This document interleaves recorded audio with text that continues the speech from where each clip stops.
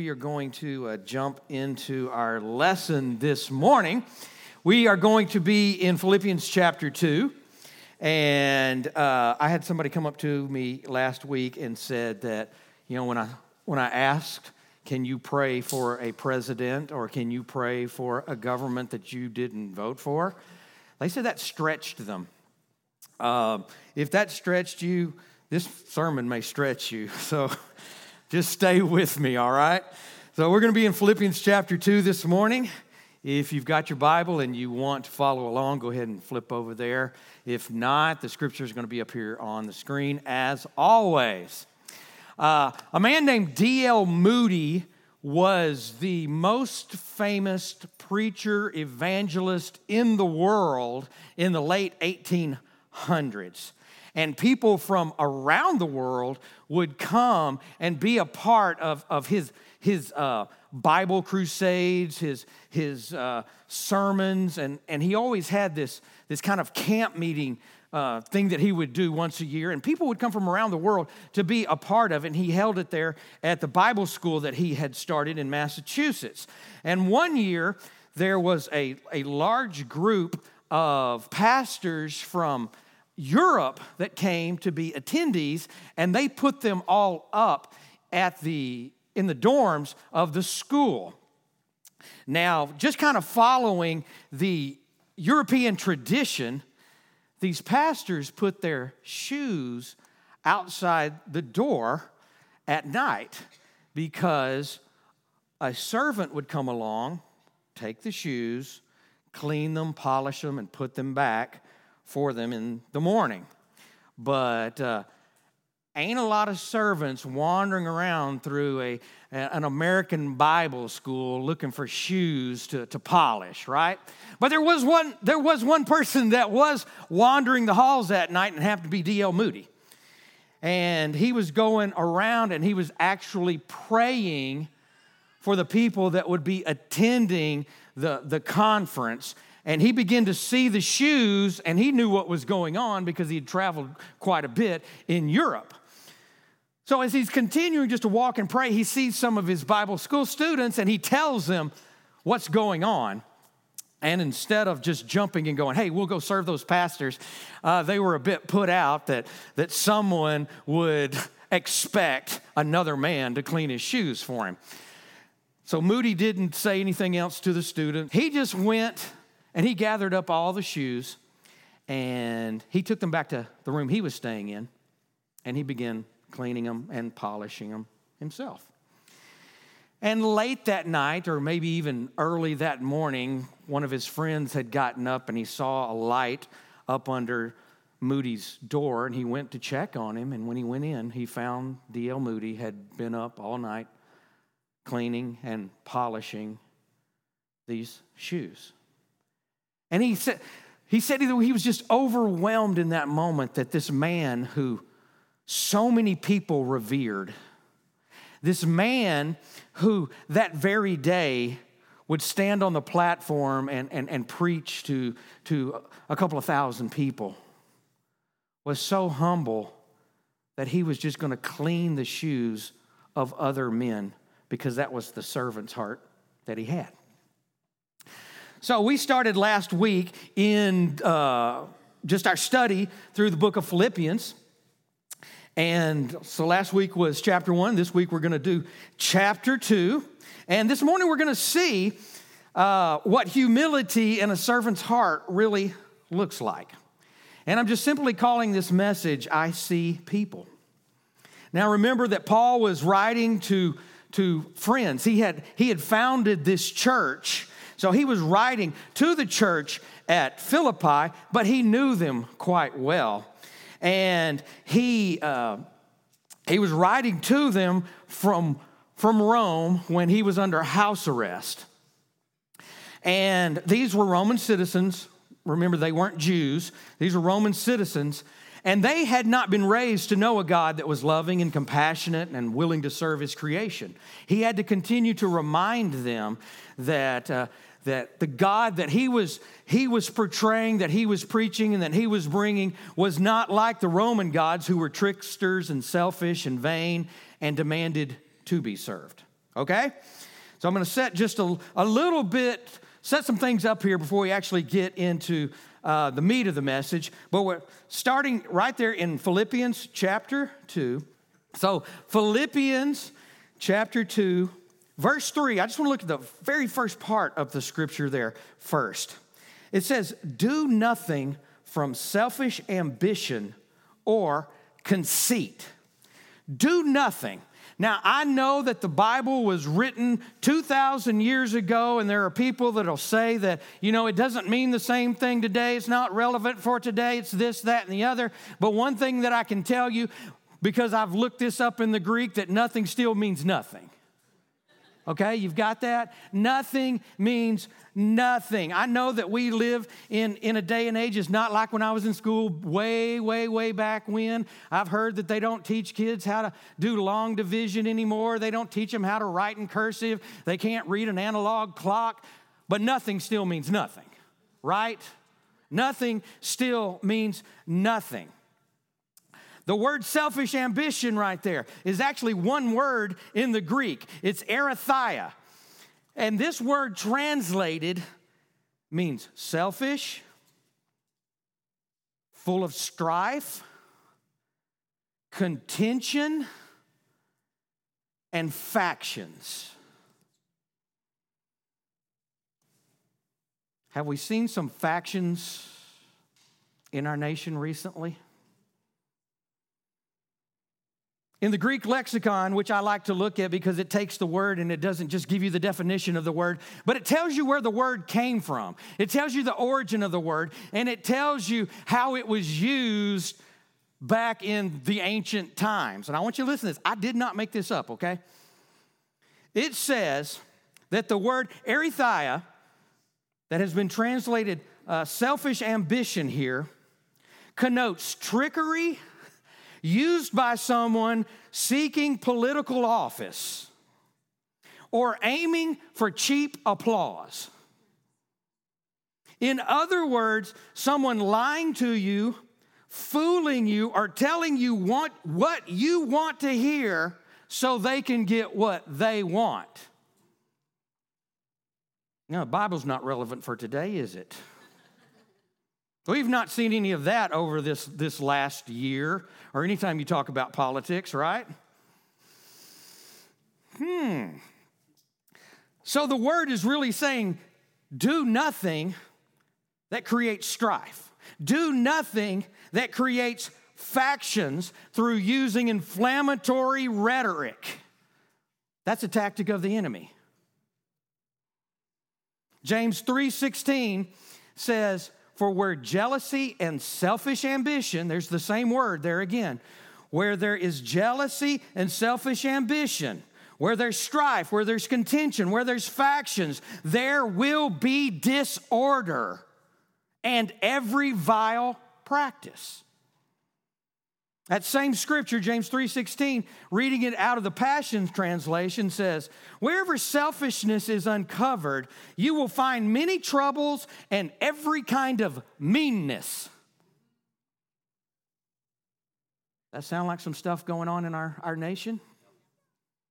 Some meanness, some factions, some inflammatory rhetoric. Now listen to Philippians chapter 2, verse 3 again, out of the Passion Translation, just that little part that I read. Be free from pride-filled opinions, for they will only harm your cherished unity. It's a trick of the enemy to get us to divide, to get us to line up in factions, to get us to be, oh, I'm over here and they're over there. This selfish ambition, it's what we see in politics. Its goal is to divide. It's the same thing as a religious spirit. It brings strife and separation, and it causes us to break up into factions. We accuse one another. We look down on one another. We believe the worst about one another. Don't believe me? Have you heard either one of these recently? Everybody that would vote for Trump is a racist. Everybody that would vote for Biden hates America and the police. You see how this spirit works?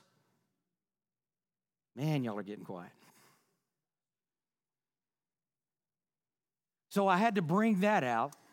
I had to let you understand what Arethiah means before we get into the message here. So here's my first point. It's not us against them. It is not us against them. Philippians 2, let's read all of verse 3 and verse 4.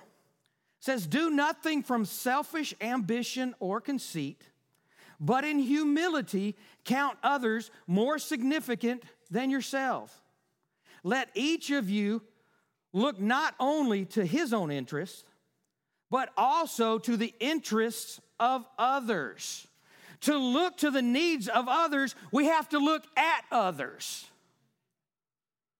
We have to see them. We even have to try to put ourselves in their place, begin to see things from their perspective. If we're only seeing it from our perspective, if I'm only judging it from my side of things, I'm not seeing what they're going through.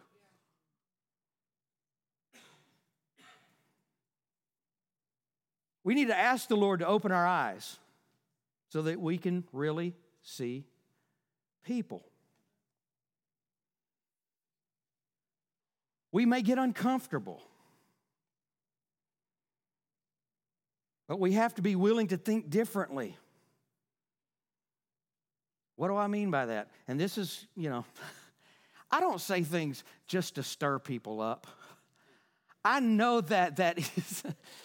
I had somebody ask me one time, do you always have to be so controversial? I'm not trying to be controversial. I'm just trying to get us to think differently, okay? Because if we always think the way that we're told we have to think, we never grow beyond where we are. So I was praying about this, and I thought I was really smart because I thought God had said something to me, and I was about to bring out revelation that nobody in the world had ever heard of. But I mentioned it to a couple of people, and they go, oh, yeah, there's other people talking about that. And I go, well, I guess I'm not as smart as I thought I was. But I was praying, and I really believe the Lord asked me this question. Because I was praying over the election, and, there are people that say, well, I can't vote for this candidate or that candidate. I can never vote for a candidate that's not pro-life. And I understand that.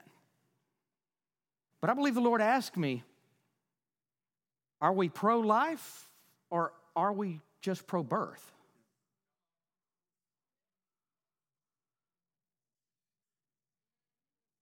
Because to truly be pro-life, shouldn't we care about the life of the woman who's considering abortion too?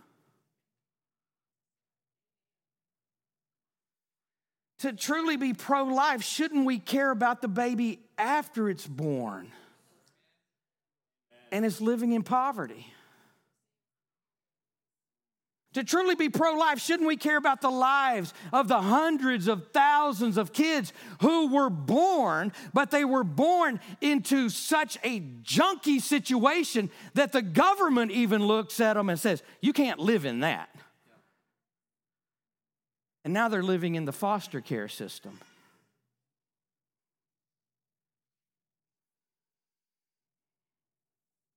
And honestly, to really be pro-life, shouldn't we care about the life of the woman who did have an abortion because she didn't see any other way out? Or does grace, love, and mercy not cover her? Does that love that covers a multitude of sin not cover her?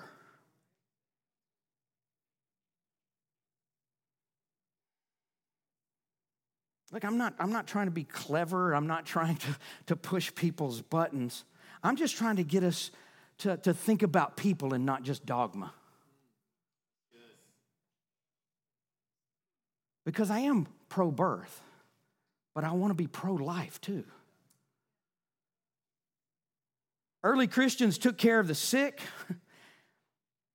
They fed the hungry. They protected widows. And they even adopted kids into their family who had been abandoned. Many times those with special needs, kids with deformities and things, and the parents would just throw them out in the street. And by the 3rd century, the fabric of Roman society had really been changed. Infected, you might say, by the love of Jesus.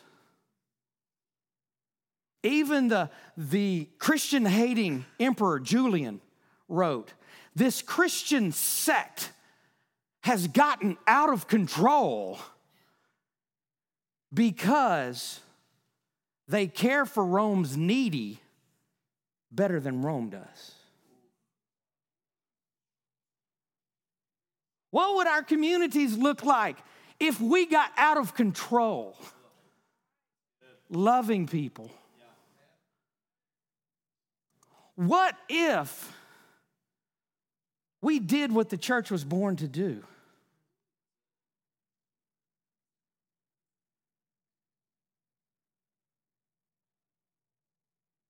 There wouldn't be a lot of overlooked and underloved people if the church was being the church.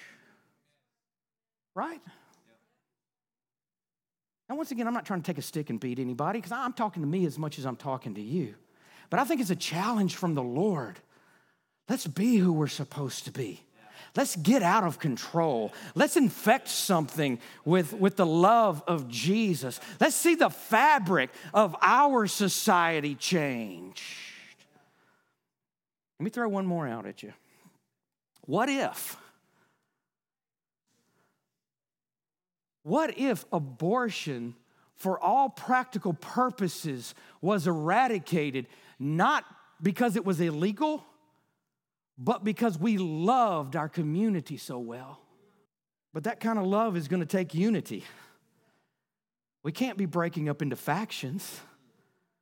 That kind of love is going to take us seeing things differently and trying to see from people's perspectives. And it's going to take the death of selfish ambition. So it's not us against them. And here's my second point. Don't just serve yourself, serve them. Back to Philippians 2, verse 5. It says, "Have this mind among yourselves, which is yours in Christ Jesus." In other words, think like Jesus. Have the same attitude, the same motivation as Jesus, who, though he was in the form of God, did not count equality with God a thing to be grasped.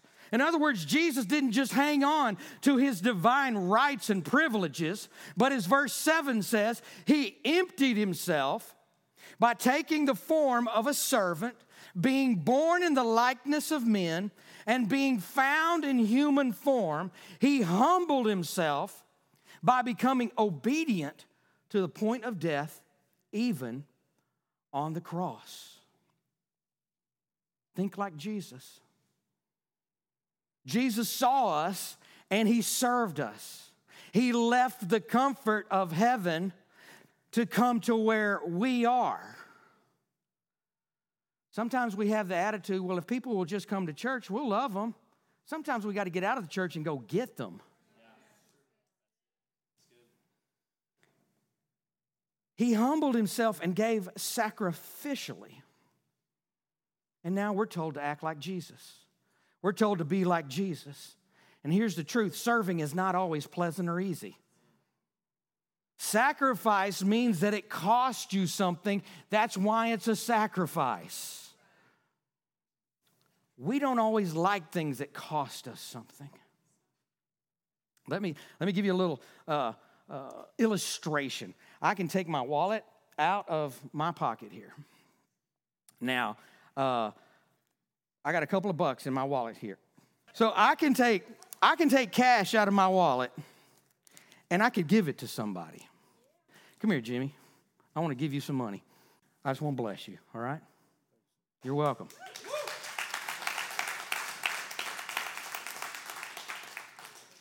Now we clap our hands. Oh, wasn't that sweet? That really wasn't a sacrifice. That really wasn't a sacrifice. Yeah, I gave him some money. It could be an offering. It could be something. But you know what? I got this right here that says I can go to the bank and get more. You wanna know what a sacrifice looks like?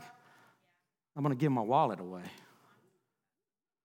I gave something away, yeah, but it didn't really hurt me. You know what I'm saying? It really didn't cost me a lot. It cost me $26. But giving the wallet away, I've just given everything away. Now I can't run to the bank and get more out. That's a sacrifice. That's what Jesus did for us. He gave it all so we could have it all. You understand that? So if we understand sacrifice and we understand serving and we understand that we're supposed to have this same attitude that Jesus had, if we call ourselves Christians, we need to act like Christ. If we're Christians, we have a mandate to serve, right? Because if we don't, we're really just a book club that meets on Sundays. We're just going to read and talk about the book, okay?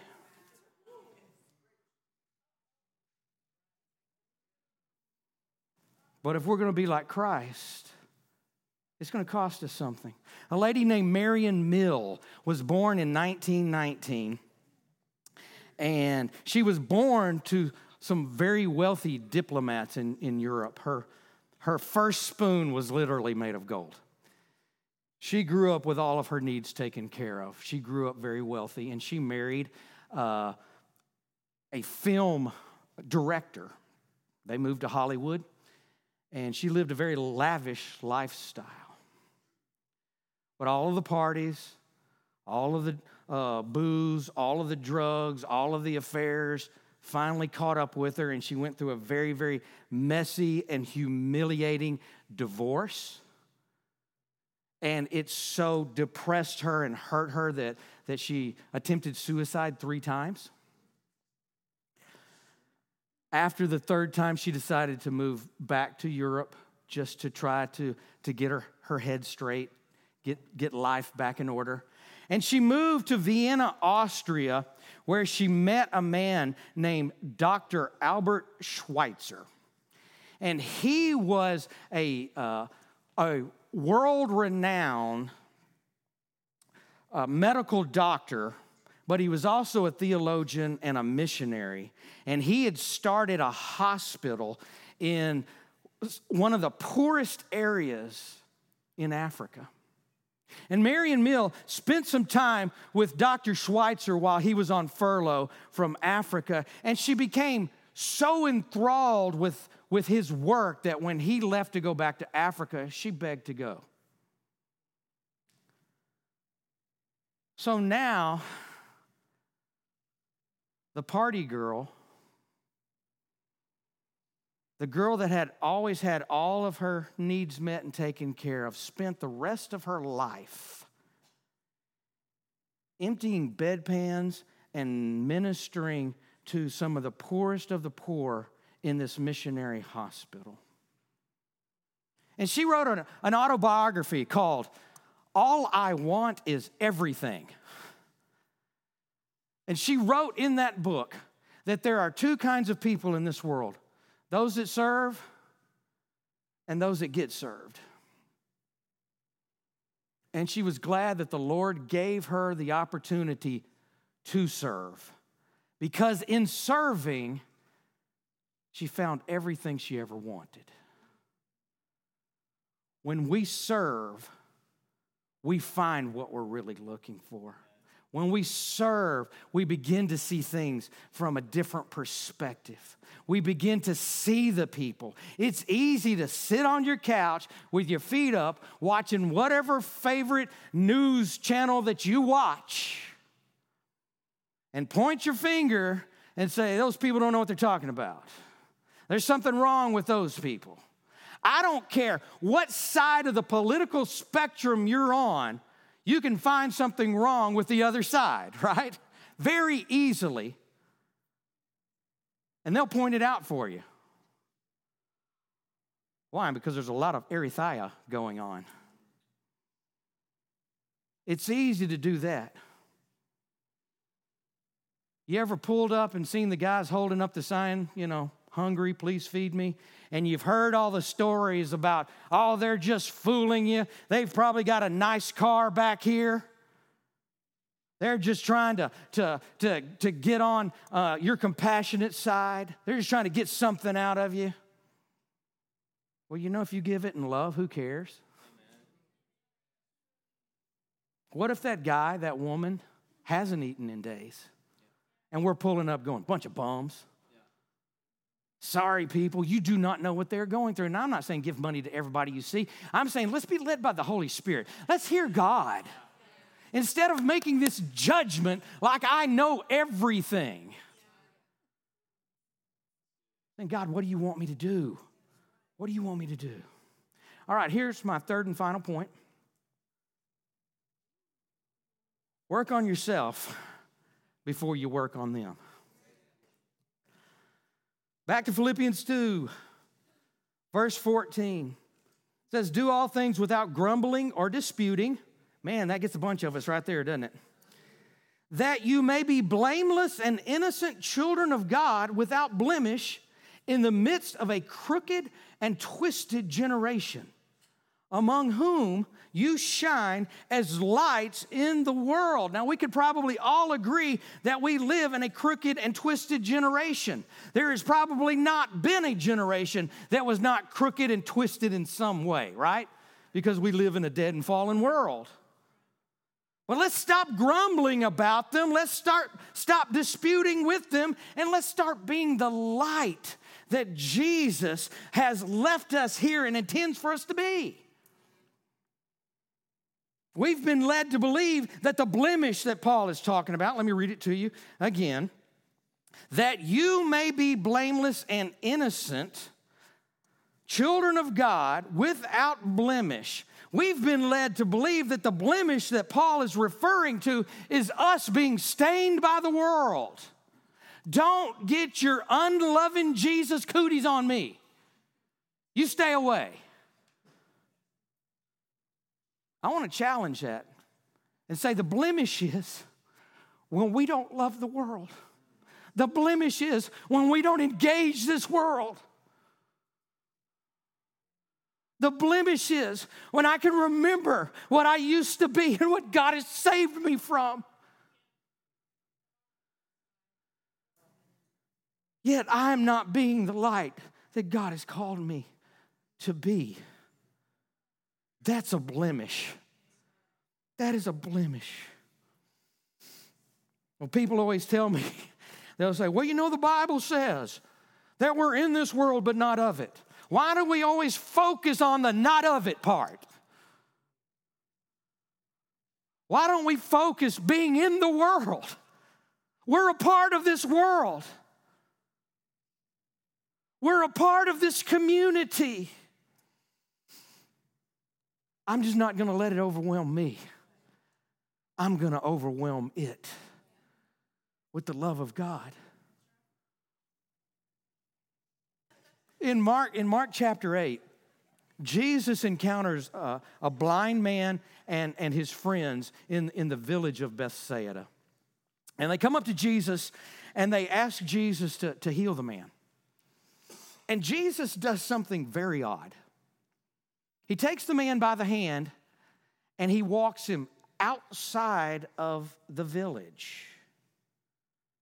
He takes him away from his friends, takes him away from what is familiar. I mean, he's been blind. He probably knows his village very well. He knows it by touch, by sound, maybe even by smell. He knows what part of the village that he's in.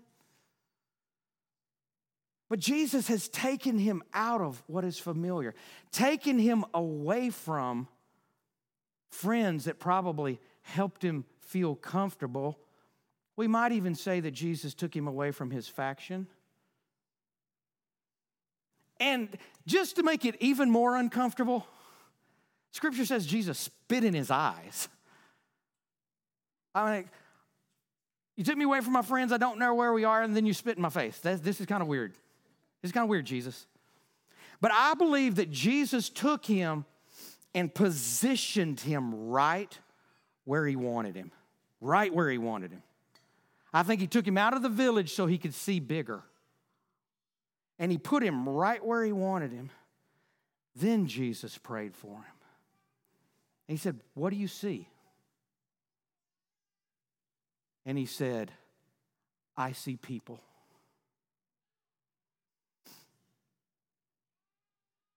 Have we been blind to people? Have we been blind to the needs of people?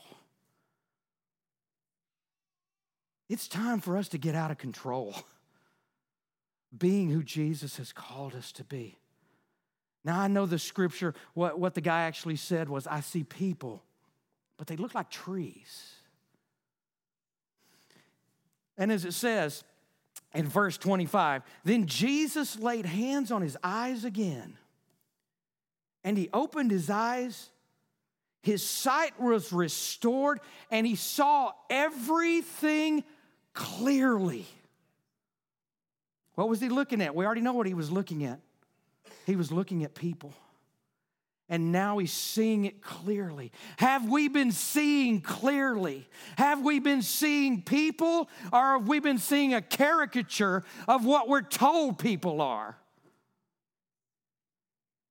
Are we seeing the needs of people? Are we pointing fingers at them and say, well, you know, if you just get a job, you wouldn't be like this? We don't know why some people wind up homeless. That's why we continue to work with Church Without Fear. Those homeless people down there. It's easy to say, oh, well, they're just a bunch of addicts. They just need to get over it. Have you ever been addicted to something?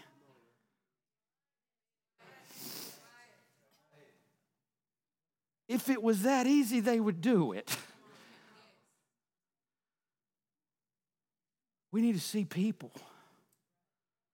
and see them like Jesus sees them. Because you know what? He died for that person you may call a bum as much as he died for you.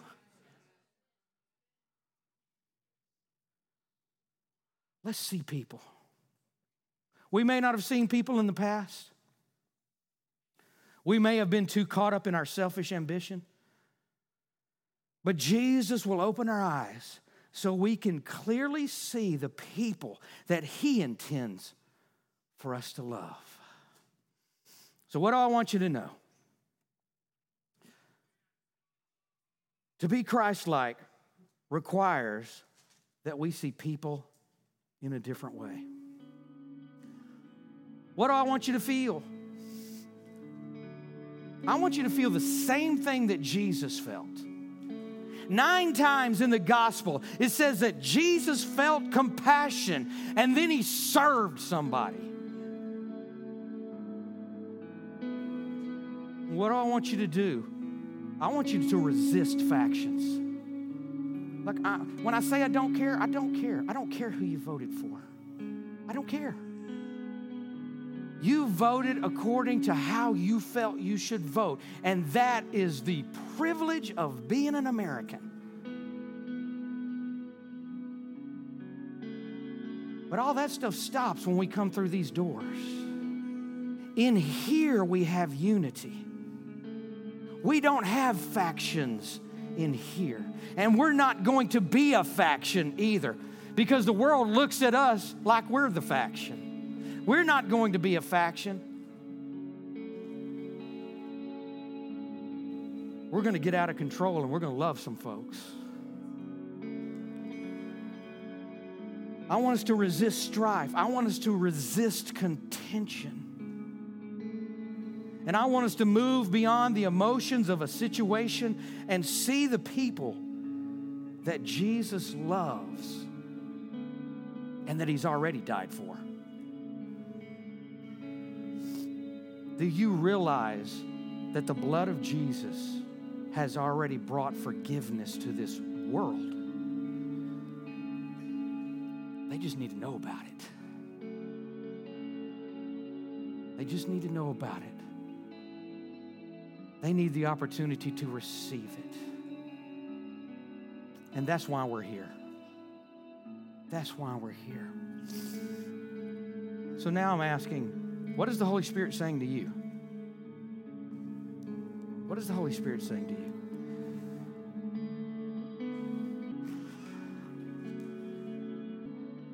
Whatever the Holy Spirit is saying to you, that's what you're responsible for. Who is He asking you to love? Who is He asking you to reach out to? Who is He asking you to help, to disciple, to whatever it might be? Do what the Holy Spirit says, and we'll get out of control. But you know what? We're taking territory, right? We're taking territory.